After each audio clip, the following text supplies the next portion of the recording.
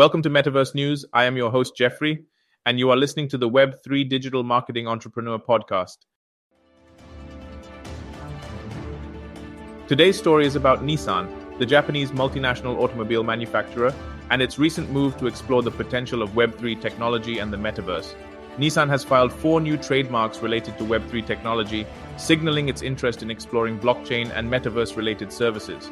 The company aims to utilize blockchain technology to enable secure transactions and ownership verification of virtual assets. This move highlights the growing interest of traditional businesses in the potential of Web3 technology and the Metaverse. In addition to the 4 new trademarks, Nissan has registered a total of 16 blockchain-related trademarks since 2018, showcasing the company's continued focus on exploring blockchain technology.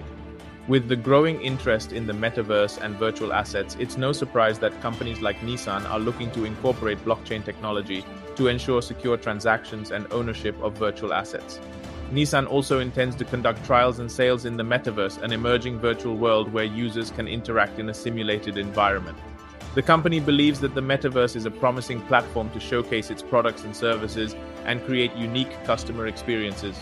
This move by Nissan highlights the potential for businesses to leverage the metaverse platform to showcase their products and services and create unique customer experiences. The metaverse has the potential to transform the way businesses interact with their customers, and we can expect to see more traditional businesses exploring this emerging technology in the future.